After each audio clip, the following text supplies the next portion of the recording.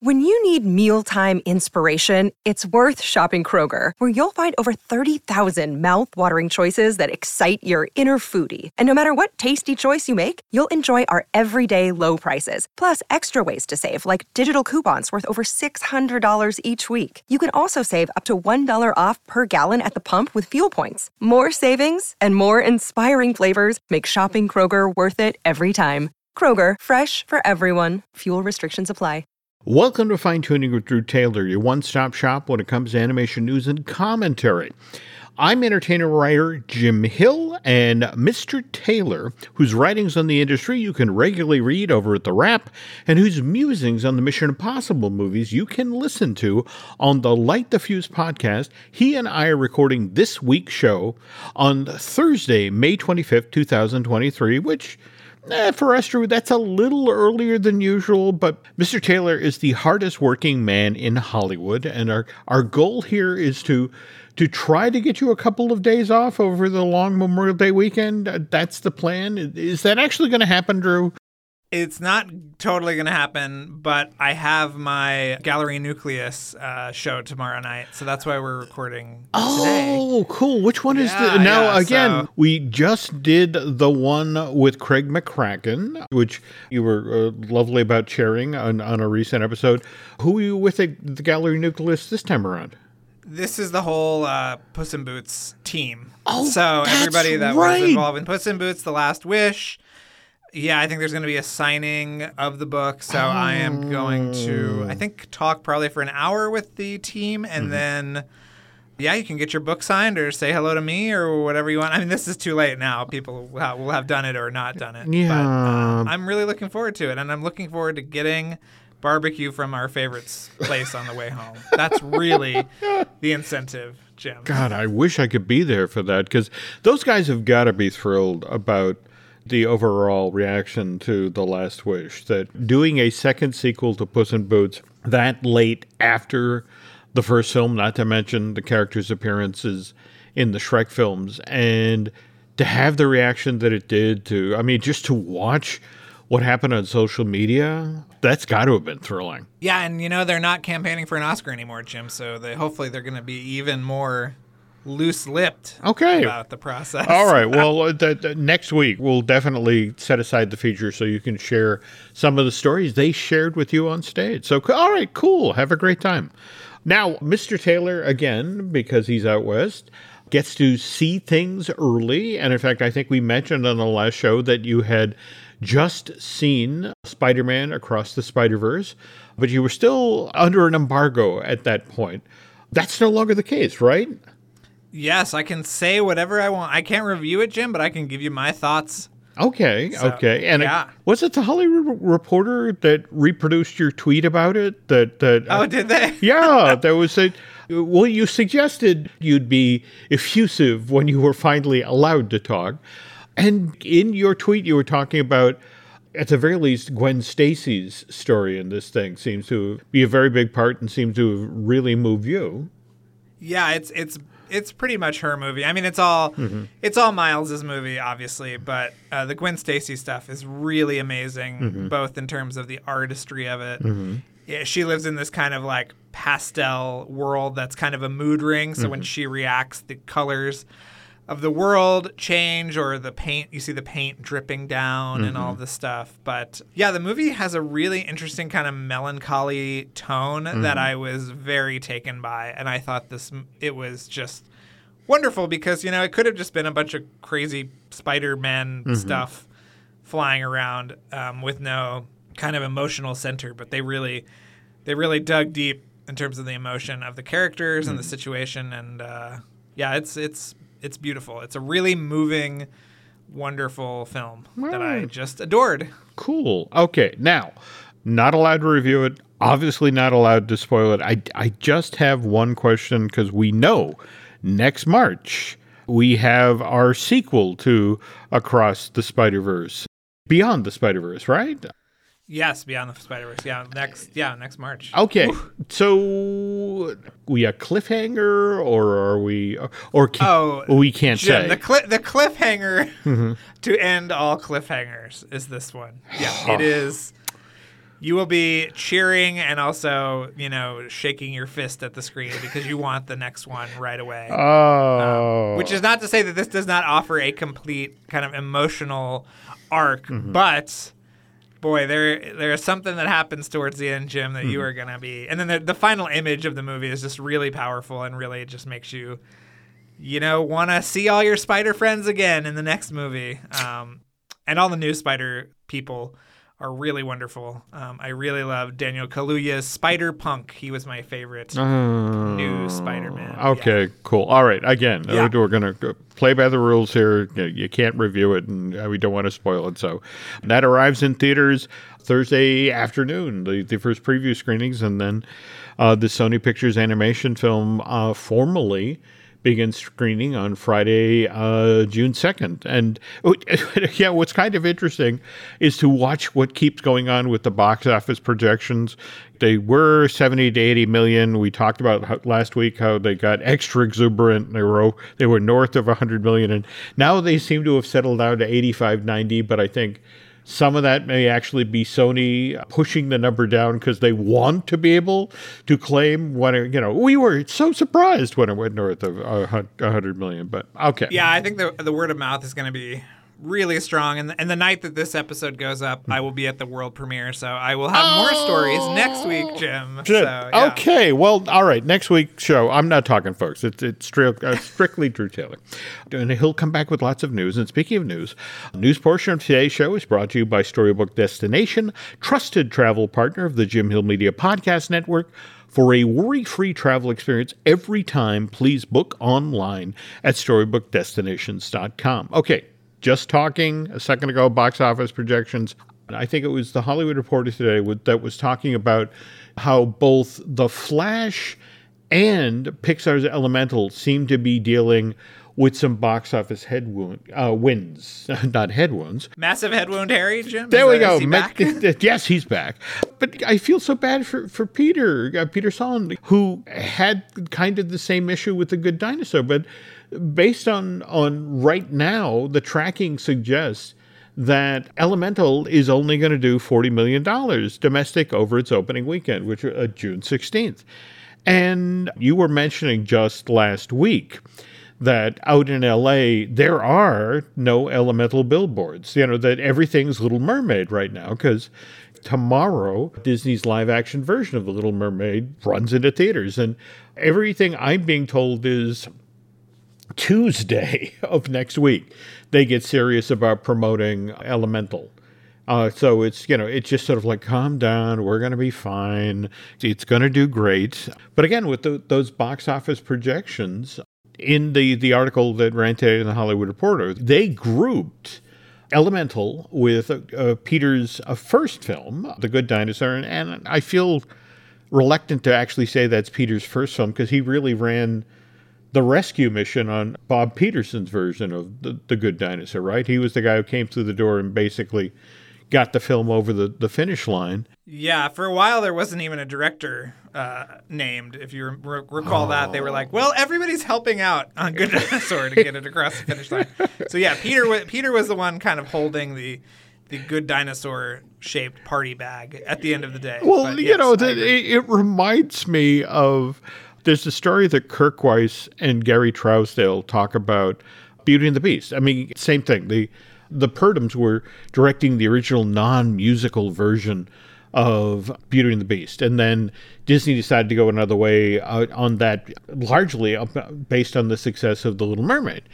So Kirk and Gary had just finished doing the animated pre-show for Cranium Command. They were basically named the acting directors of Beauty and the Beast. And it was sort of like, you guys take the job until we find somebody who can actually do this. And Kirk compared it to, they were the cockroaches on the kitchen floor when the light got turned on. It was like, right. Tag, you're it. And so Kirk turned to Gary and said, well, we're the acting directors. I guess we should act like directors. And they kept waiting for a grown-up to come in and take over the movie. And they never did. But anyway, to get back to box office projections for Elemental, what I felt bad about is that, especially today in the article of the trades, is they grouped Elemental, The Good Dinosaur, and Onward together And Onward didn't do over $50 million at the box office. But come on, it went into theaters on what? March 6, 2020, which was basically 2 weeks away from the entire world shutting down because of the pandemic. And everyone was terrified to go into theaters. And I just don't think it's fair to group Onward in a low box office thing, given what the head wounds it was going against, Drew. I agree, Jim. I agree. Okay. Here. By the way, there is a great art of book on Pixar's Onward that was written by my co-host. I suggest that you check it out. Likewise, I just got my copy of The Art of Disney Pixar's Elemental this week from the very nice folks at Chronicle Books. And Drew always tells me I have to behave myself, so it's still in the shrink wrap over there. I will look at it after and learn more about Elemental City when I actually see the film. From your position out there in LA, much better tied into the industry than I am, what do you honestly think is the problem right now with Elemental? Is it just simply Disney hasn't started the campaign? Or is it a hard film to get across in 30-second ads? Is they got the idea of Inside Out there. What's the problem? They didn't do a good job getting out what Lightyear was. There's that. I actually wonder if the Disney Plusification of Pixar has damaged the brand somehow. You know what I mean? It's like 3 of the best Pixar movies ever were on Disney Plus, and then another really good Pixar movie came out after those 3 and didn't do the box office that it should have. So I don't know. I wonder, Jim. I wonder. I've been chatting with Jim Schul recently about changing over Paradise Pier to Pixar Pier. And Bob Weiss, the head of Imagineering, after that land opened, you have like the Incredicoaster, which is then next to Jesse's Critter Carousel, and there's like a chicken stand. Yes, the hot chicken, whatever. But again, what's interesting is it's from that Toy Story Toon thing where, the buzz. Small Fry, also directed by our favorite Angus MacLean. There we go. And then you continue on. There's the Toy Story Midway Mania. And then on the other side of the land, you actually have the Inside Out Emotional Whirlwind. Is that what they call it? Yes. Because I love the first name of that attraction, the Mood Swings. But yeah, evidently that's better. No way. But the thing, people said that it's like, oh, that's being callous with people who have depression. So let's go with a somewhat more an emotional whirlwind, a somewhat more distant thing.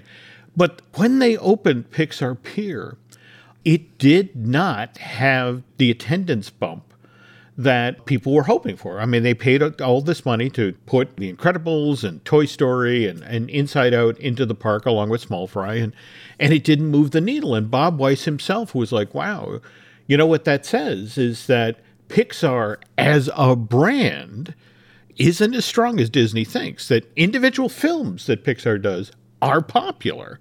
But as a brand, maybe it's not quite as popular as Disney thought it was. So beyond that, the news that Universal was the first studio this year to make it to $1 billion box office worldwide. That was largely in the back of Super Mario Brothers and Fast X. Though Mermaid and Indiana Jones and the Dial of Destiny will help Disney along. They need the help, Jim. They're really struggling right now. I feel for all the CEOs, Jim, that are looking at all the writers striking and thinking, no, we're okay. By the way, this week was supposed to be the 3rd round of layoffs. Have you heard anything in regard to specifics about where this supposedly 3rd and final round of layoffs is happening? I heard a lot of the layoffs came from the Maker team. I think Maker is pretty much done now. They're closing the Century City office. I think they're actually going to move back to GC3 in Glendale, which is my old haunt. Yeah, the creative campus. Yeah. Okay. Yeah, I've got some names that I can give you after the show, but yeah, it was pretty brutal this week. I mean, just whole swaths of people just gone. Speaking of kind of brutal, I actually got to see your piece in the Wrap about the shuttering of the Galactic Star Cruiser. And if you want a wonderful bit of behind-the-scenes reading, and I'm not just saying this because it quotes me once or twice, not as much as Kevin Perjurer, but that's okay. He offered actual commentary. You gave me a lot of great kind of historical nuggets. But I thought that it was fair because I was trying to give the whole history of the Absolutely. project. And I am a fan of the things they do over at Defunct Land. But great piece, folks. Go check it out. But pivoting back to The Little Mermaid, and of course there's been all this controversy about the casting of Halle Bailey, and they're all idiots. But what's lovely is that People magazine went to Jodie Benson, the voice of Ariel from the original 89 animated film, and asked her about what she thought of Ms. Bailey's performance as Ariel. And Benson was nothing but gracious. She was like, look, I loved everything that she did in the film. I loved the acting. I loved the singing. I loved the pure spirit. Her beautiful love for the character comes through. It's a beautiful, beautiful performance. And then in regards to the changes that Rob Marshall and company made when they were adapting this Disney animated film to live action, Jodie approved of those as well and said, look, when you look at our film, we started in the studio in 1986, and we were released in 89. And times change, people change, cultures change, and what matters and what is important changes. And as a studio, Disney understands that, which is why they made the adjustments to this version of The Little Mermaid that they did. It's very important to address what's going on right now in our world, and then to make this version of The Little Mermaid reflective of where we are right now in this generation. And she goes on to say, I do feel that Ariel's integrity as a character has been maintained. I also feel that the filmmakers put a lot of care and thought into this retelling of Disney's Little Mermaid, and I'm honestly so thrilled with the way the finished film turned out. Do you remember we were both at Animal Kingdom for that Lion King home video or something? Yeah. And we both got to interview Ernie Sarbella. And Ernie is a lot like Jodie. He was very generous when it came to Seth doing Pumbaa for the live action thing. But what was interesting about Ernie, but he was like, I'm only loaning Pumbaa to Seth. He's still mine. Well, the movie hasn't come out yet, but it will have come out by the time this show goes live. But I have to tell you, Jim, Jodie Benson is in The Little Mermaid. Really? Yes. I won't tell you who she plays, but you actually see her human self in the movie. So look out for that. Am I allowed to make a guess here? Sure. Okay. There's kind of a major domo housekeeper kind of a character at the Yes, that is not her. She is just a cameo. Oh, okay, because that would have been great. It would have been great. Yeah. They go with the same kind of like stately British guy in the animated movie. Okay, well, no, I mean, it's sort of a female housekeeper. I think her name's Carlotta. Oh, yes. No, I know that character, yeah. Okay. Jim, there's so much stuff in this movie. Okay. I look forward to I hope you can see it soon so we can dive into it. Okay, well, we're actually slated to see it next Tuesday. So in theory, next week, between Drew talking about what the folks at Gallery Nucleus, Puss in Boots, The Last Witch panel, and finally also being able to fully review Spider-Man Across the Spider-Verse, and now there are lots of stuff to talk about. Oh, and I know we mentioned this last year when it came out, but given that Jodie Benson has been such a class act about Halle Bailey, I want to remind folks that she wrote a memoir last year, Part of My World, What I Learned from the Little Mermaid, about love, faith, and finding my voice. Really worth reading. A surprisingly good book. Better than Don Bluth's book. Yeah. We're not going to go there. Oh, while we're talking about The Little Mermaid, Rob Marshall and John DeLuca, who's the producer of Little Mermaid, are also out doing press. Did you see where 34 years ago, they were both working in theater in New York, and they went together to go see the animated Little Mermaid while they were out there working on Broadway? No, should we say that, that John and Rob are life partners as well as creative partners. So was this like an early date of theirs? I don't know that part of the story, but that's kind of cool in and of itself. Yeah. But it was more about the fact that this Ron and John film had a score by Howard Ashman and Alan Menken, who they loved their Little Shop of Horrors. So it's like, oh, cool, they wrote a movie musical. Let's go check this out. On the other hand, they were talking about how Les Poissons didn't make it into the live-action version of The Little Mermaid. And to hear Rob talk, it's like, if you remember the original movie, it's kind of a vacation away from the film. I mean, it's this crazy, over-the-top, Saturday morning, almost Tex Avery scene. I saw that reasoning, and I didn't buy it. You didn't? I gotta say. Okay. The movie suffers for the lack of Les Poissons. Yeah. I love the lyrics of that, So I stuff you with bread. It don't hurt because you're dead. It's like, it's a great song. There's some lot of fun lyrics, but at the same time, it's one thing to do it in cartoon form. It's quite another to have a guy waving around a real, in a real kitchen, waving a real knife, like something out of Scream. I mean, I get it. But on the other hand, did you also hear that they wrote a song? And again, this is Alan Menken and Lin-Manuel Miranda wrote a song for Triton that evidently Javier Bardem did a great job with, and they shot, and only when they were assembling the movie, they realized that, crap, this tips the hand on Triton having second thoughts about how he's been treating his daughter too soon in the story, and it just kind of undercuts the end of the film, and somebody had to get on the phone and tell Javier that, hey, hi, we cut your song. But evidently he was very gracious about it. I'm all for that movie not being any longer than it already was, Jim. So I have to admit, I'm a little concerned that whole hour longer than the original. Well, I'm certainly not getting the demijohn of soda going into this theater. Oh, speaking of other mermaid-related stuff, I love that I got it right. Have you seen the Ruby Gilman clips and the ads that are being posted all over the place around The Little Mermaid, where they're definitely leaning into everything you know about mermaids is wrong. They're terrible people. I love that. I love it. There are more clips leaking out. We've now gotten to see Ruby's mom, who's a realtor.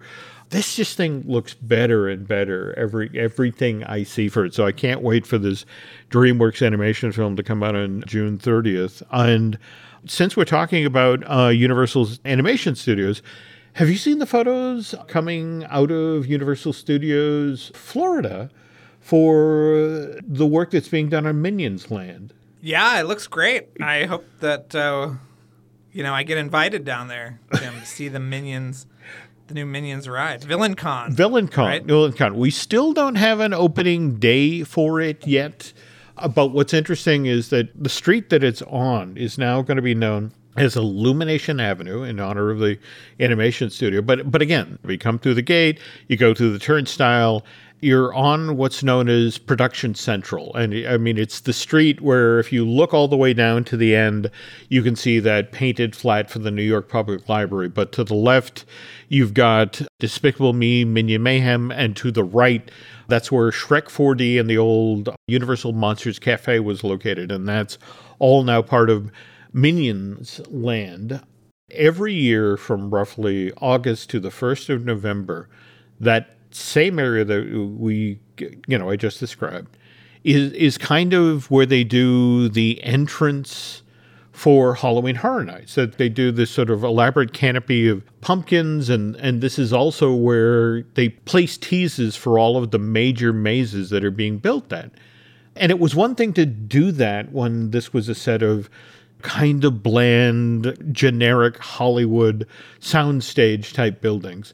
But now, I mean, this is a highly themed, family-friendly area that's really tied into Universal's best-selling, IP. And I'm going to be fascinated to see, come August, how the Halloween Horror Night decoration team for Universal Studios Florida handles this. It creates that entry, because let's be honest here. It's not like Universal is going to back away from the river of money they make every year off of Halloween Horror Night. If anything, I mean, we're seeing Universal. Well, hell, they're building that standalone Halloween Horror Night thing in Vegas. So I'm just going to be fascinated to see what happens here. What they do now that there's a Minions land and an area that they really want little kids and families to enjoy, that from August to the 1st of November has to be decorated with corpses and severed limbs. So also, speaking of Universal-related information coming out of Florida that's tied to animation, did you see the photos that BioReconstruct took during his most recent flyover of the Epic Universe construction site? I don't know if they were the most recent, but that had a lot of the track for the Dragons coaster. That's it, exactly. For the How to Train Your Dragons land that will be part of Epic Universe. And what's interesting is that construction is far enough along that if you remember the film, and they have those in the village of Burke, they have those kind of Viking totem poles. Evidently, things are far enough along in the How to Train Your Dragon's Land at Epic Universe that they finished the sculpting of those totem poles, and they've now begun to paint them. So, mind you, we're still 2 years out from the opening Epic Universe. That's still 2025 sometime. But interesting to see that coming along.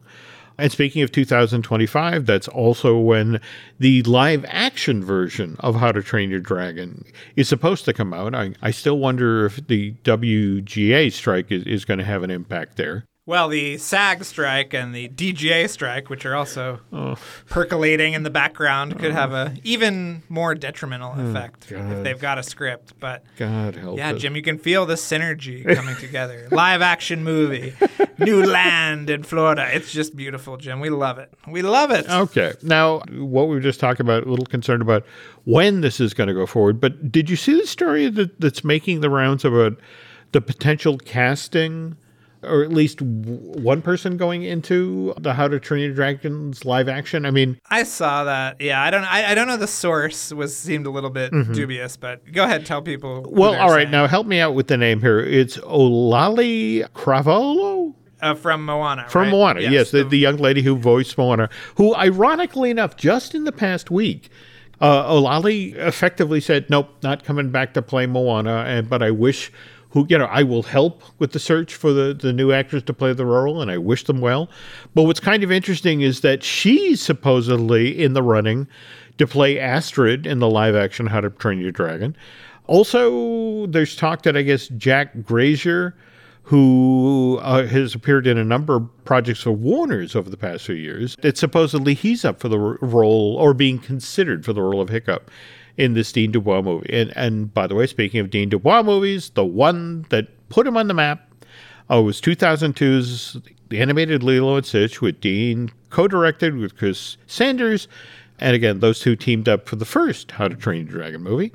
I bring up Lilo and Stitch because production of the live-action version of this Dean Dubois, Chris Sanders film is currently underway in Hawaii. And as always happens, there are people standing around the shoot and getting shots of the crew and the cast and that sort of thing. And did you see they were doing some scenes with the surfboard, and we actually got to see the little plastic Stitch doll that they're using for reference? No, if it was at all huggable, Jim, we call those a stuffy. A stuffy? Is that what they're called? Bring me the stuffy? That's what a stuffed stand-in for a later CGI character is called a stuffy. Wow. Okay. Yeah. So anyway, we were just talking about they're shooting in Hawaii. They're doing surfboard scenes that's out on the water, which makes you think about more mermaid stories, especially about Ursula, which Drew and I will share when we get back from this break. Another day is here, and you're ready for it. What to wear? Check. Breakfast, lunch, and dinner? Check. Planning for what's next and how to save for it? That's where Bank of America can help. For your financial to-dos, Bank of America has experts ready to help get you closer to your goals. Get started at one of our local financial centers or 24/7 in our mobile banking app. Find a location near you at bankofamerica.com/talktous. What would you like the power to do? Mobile banking requires downloading the app and is only available for select devices. Message and data rates may apply. Bank of America N.A., member FDIC. When Drew and I were spitballing tonight's show, you suggested that we really should lean into some Ursula stories because Melissa McCartney's performance as Ursula in the live action Little Mermaid, right? Yes, and also because your idea was too gruesome to do on the show. All right. For our feature. All right, it was. Okay. I wanted to talk about deaths in Disney animated feature. We're going to do that someday. We'll do that. Yes. Okay. Maybe Halloween. Maybe Halloween. Okay. Yes. All right. So let's talk about how we got a musical Little Mermaid at Disney, which really that story starts in 1982 off-Broadway with Little Shop of Horrors, right? Menken and Ashman write this musical version of the Roger Corman film. Everybody loves it, but it doesn't transfer to Broadway. What does happen is Howard is approached by Marvin Hamlish. They do a musical version of the 1975 film Smile, which only runs like 6 weeks on Broadway. It closes in January of 87.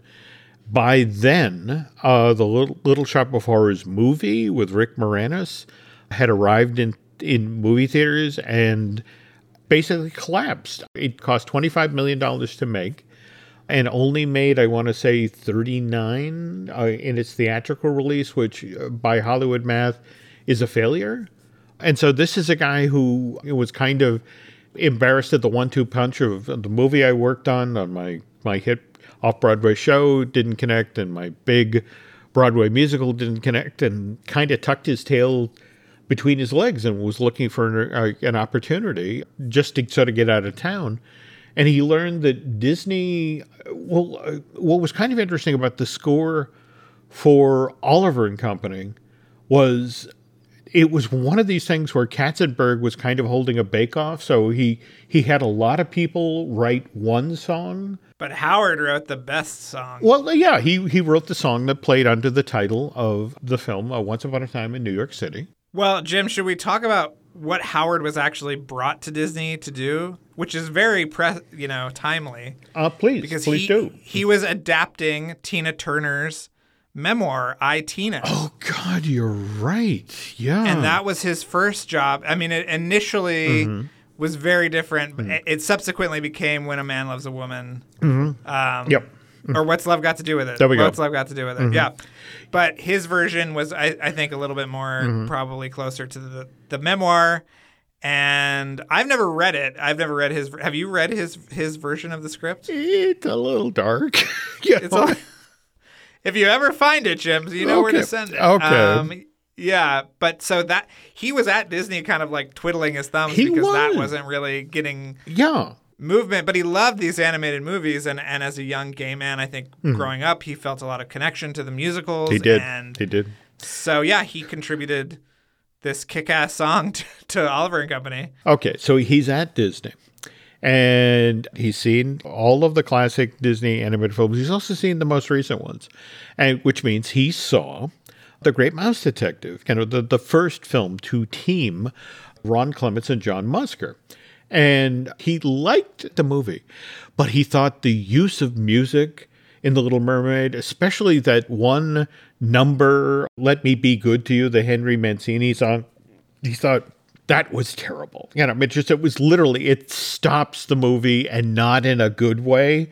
And so when he learned that Ron and John were prepping a version of The Little Mermaid as a possible animated feature, he sort of inserted himself into the equation. It's like, oh God, you guys don't understand music at all. Let me help. And to Ron and John's credit, they're like, well, okay, sure. And Howard reaches out across the country to Alan Menken and said, get your ass out to California. We're going to work on The Little Mermaid.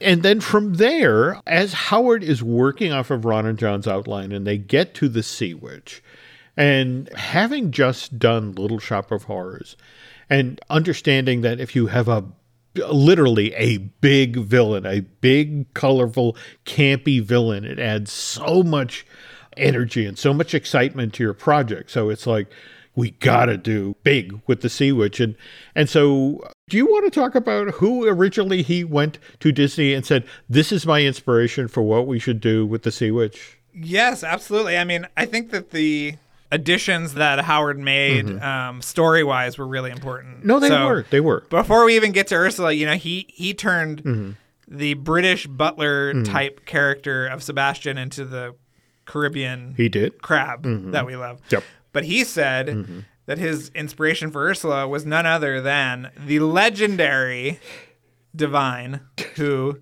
this is a kid's show, but if you watch Pink Flamingos, you'll see Divine do unspeakable things. You will. And also, again, given the age we're in right now, Divine was an amazing drag performer. I would say the first kind of mainstream drag performer who could do anything. I mean, one of the fun things about Hairspray is how straight, quote unquote straight, he is as the mom. In that movie. Yeah. His wonderful, sincere performance as Edna Turnblad is what powered when Mark Shaman and Harvey Fierstein, went to adapt that John Waters film into a musical. That's why Edna Turnblad in the centerpiece of that story, right? That she's the heart of that show. That's why she has so many great songs.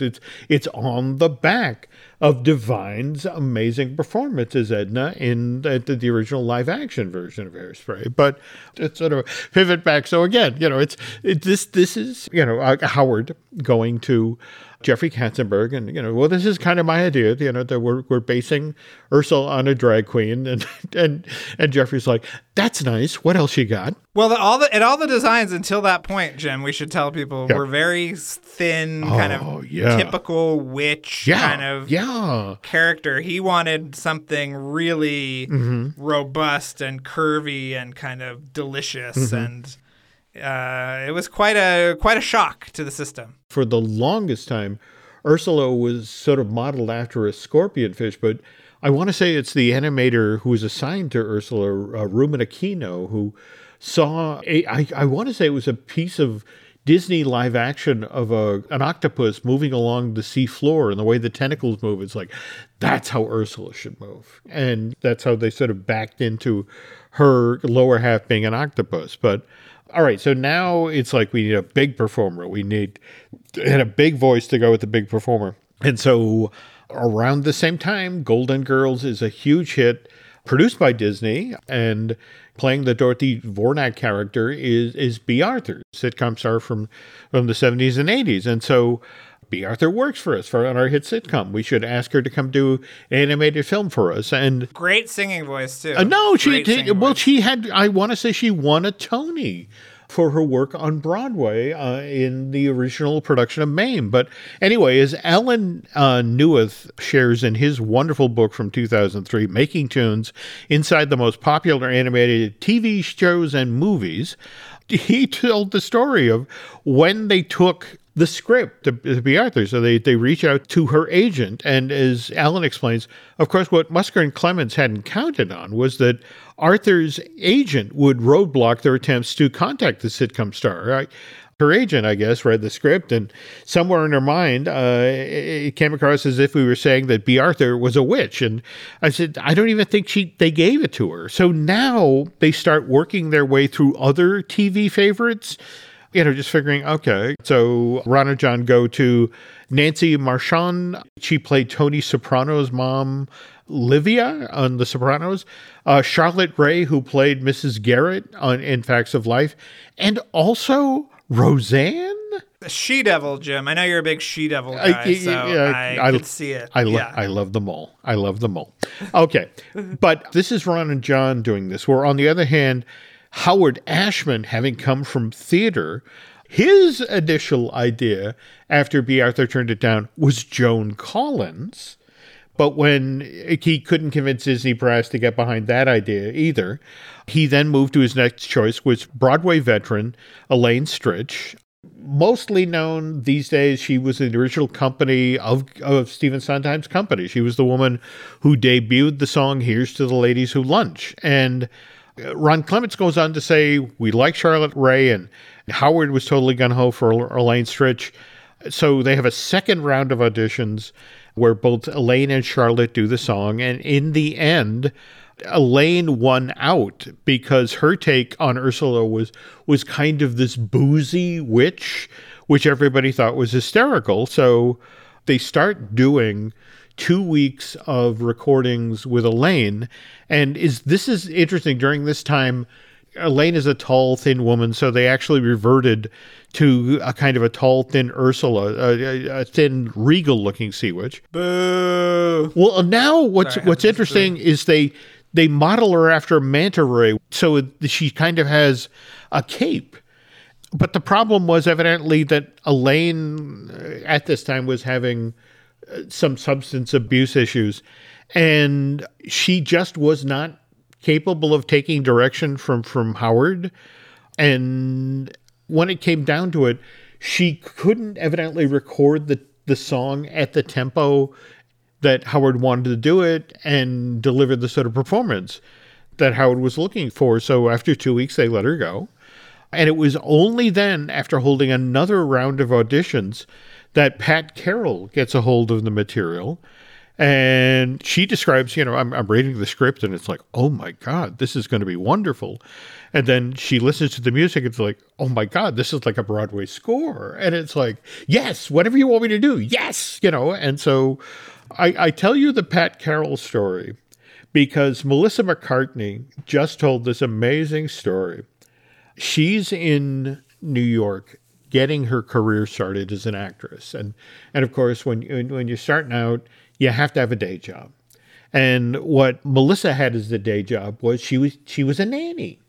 And she took care of 2 very small little girls who every night when it was time to go to bed, they wanted to watch just one movie. And of course, that movie was The Little Mermaid. And the interesting thing is to hear Melissa talk, that was fine because while she was watching The Little Mermaid, she got to listen to Pat Carroll's performance as Ursula and got to see Ruben Aquino's animation of the Sea Witch. And through the hundreds of multiple screenings of this film, it got burned into her cerebral cortex. And again, this also says a lot about Melissa McCartney. Did you hear about who else really, really, really wanted to play Ursula in this Rob Marshall movie? No, who? Lizzo. Supposedly, Lizzo went so far as to get made up as Ursula, shoot a video where she performed Poor Unfortunate Souls. And Disney, for whatever reason, went with Melissa McCarthy. And then, only after they wrapped the film did somebody tell Melissa that Lizzo had also gone to the role. And it turns out Miss McCarthy is a huge fan of Lizzo. And evidently her response was, she auditioned for this. How the hell did I end up with this part? Lizzo should have been Ursula. So I love that she said that. They said, we'll put her in The Mandalorian. She'll be Jack Black's wife. There'll be some kind of robot uprising. Forget about it. Did you see how she got that part? That she tweeted out herself sort of lying in a bed surrounded by Baby Yoda Grogu products that evidently she'd bought every single one of them on the planet. And the people at Lucasfilm reached out the day after that went on Twitter. It's like, hey, you want to come be on The Mandalorian? Sounds like you looking for McDonald's toys. It does. We're all obsessive idiots. What can I tell you? So, but on the other hand, folks, Mr. Taylor, his obsession is the Mission Impossible movies, and he's turned that into, along with the help of Charles Hood, an amazing series of shows. The Light the Fuse podcast, and seriously, folks, if you're not listening to the show, you are missing out on so much amazing Hollywood history, so many amazing behind-the-scenes stories, and you walk away with so much stronger appreciation for the Mission Impossible films, likewise the John Wick films, and our 2, Top Gun films so far. Is there any talk of a Top Gun 3? Oh, I'm sure people are talking about it. Whether or not it'll happen, Jim, that's the big question. Okay, well, anyway, back to the Light the Fuse podcast. I know we are in the big march up to Mission Impossible Dead Reckoning Part 1. So what's on the show this week? Well, you'll actually love this week, Jim, is the first part of a 2-part episode with Brian Burke, who produced Ghost Protocol and Rogue Nation and ran Bad Robot for many years. So he has got some great stories about working with Brad, working with Tom, the beginnings of the fruitful partnership with Macquarie. It's really great. So really, really good episodes. That's this week and next week. Oh, cool. Can't wait. And we have a couple of episodes coming up here on Jim Hill Media you might want to listen to. Just did a new Disney dish with Len Testa, and want to also point out right after we recorded next week's episode, we also did a Bandcamp show where Len and I were talking about the Galactic Star Cruiser and our impressions of our event. That's well worth a listen. Also, just recorded a brand new Mud with Aaron, and we're getting ready to do a new looking at Lucasfilm Bride Gone. So lots of new shows coming your way. So I tell you what, folks, if you could do Mr. Taylor and I a favor, if you could head over to Apple Podcasts and rate and review, well, not just the show you're listening to right now, Fine Tuning, but also Light the Fuse, that would be great. Likewise, if you really, really liked what you heard here tonight, if you want to go over to Bandcamp and subscribe, that would be cool. But at the same time, we talked at the top of today's show about the tweet that Drew put out with his impressions of Spider-Man Across the Spider-Verse. So can you tell the nice folks where, if they want to get that sort of material, where they can find you on social media, Drew? Yeah, Drew Tailored on Instagram and Twitter. And somebody reached out and said, "Why are you always so hard on Twitter?" Mm-hmm. To which I point, it's a dumpster fire, and just this week we saw just how much of a dumpster fire it was. I won't even talk about what happened. But yeah, that's true. That's true. Anyway, where can people find you, Jim? Where can people find you? Well, I too am still at the dumpster fire. I'm on Twitter. Likewise over at Instagram as Jim Hill Media, and over on Facebook as Jim Hill Media News. And okay, folks, so we promised Mr. Taylor we'd get out here early, and we didn't. But on the other hand, he in theory gets a couple of days off. So, Drew, thanks for all the hard work, and again, the lovely stories over the wrap, well worth checking out. And Mr. Taylor and I will be back with a new fine tuning next week. So, till then, thanks for listening, and we'll be back soon.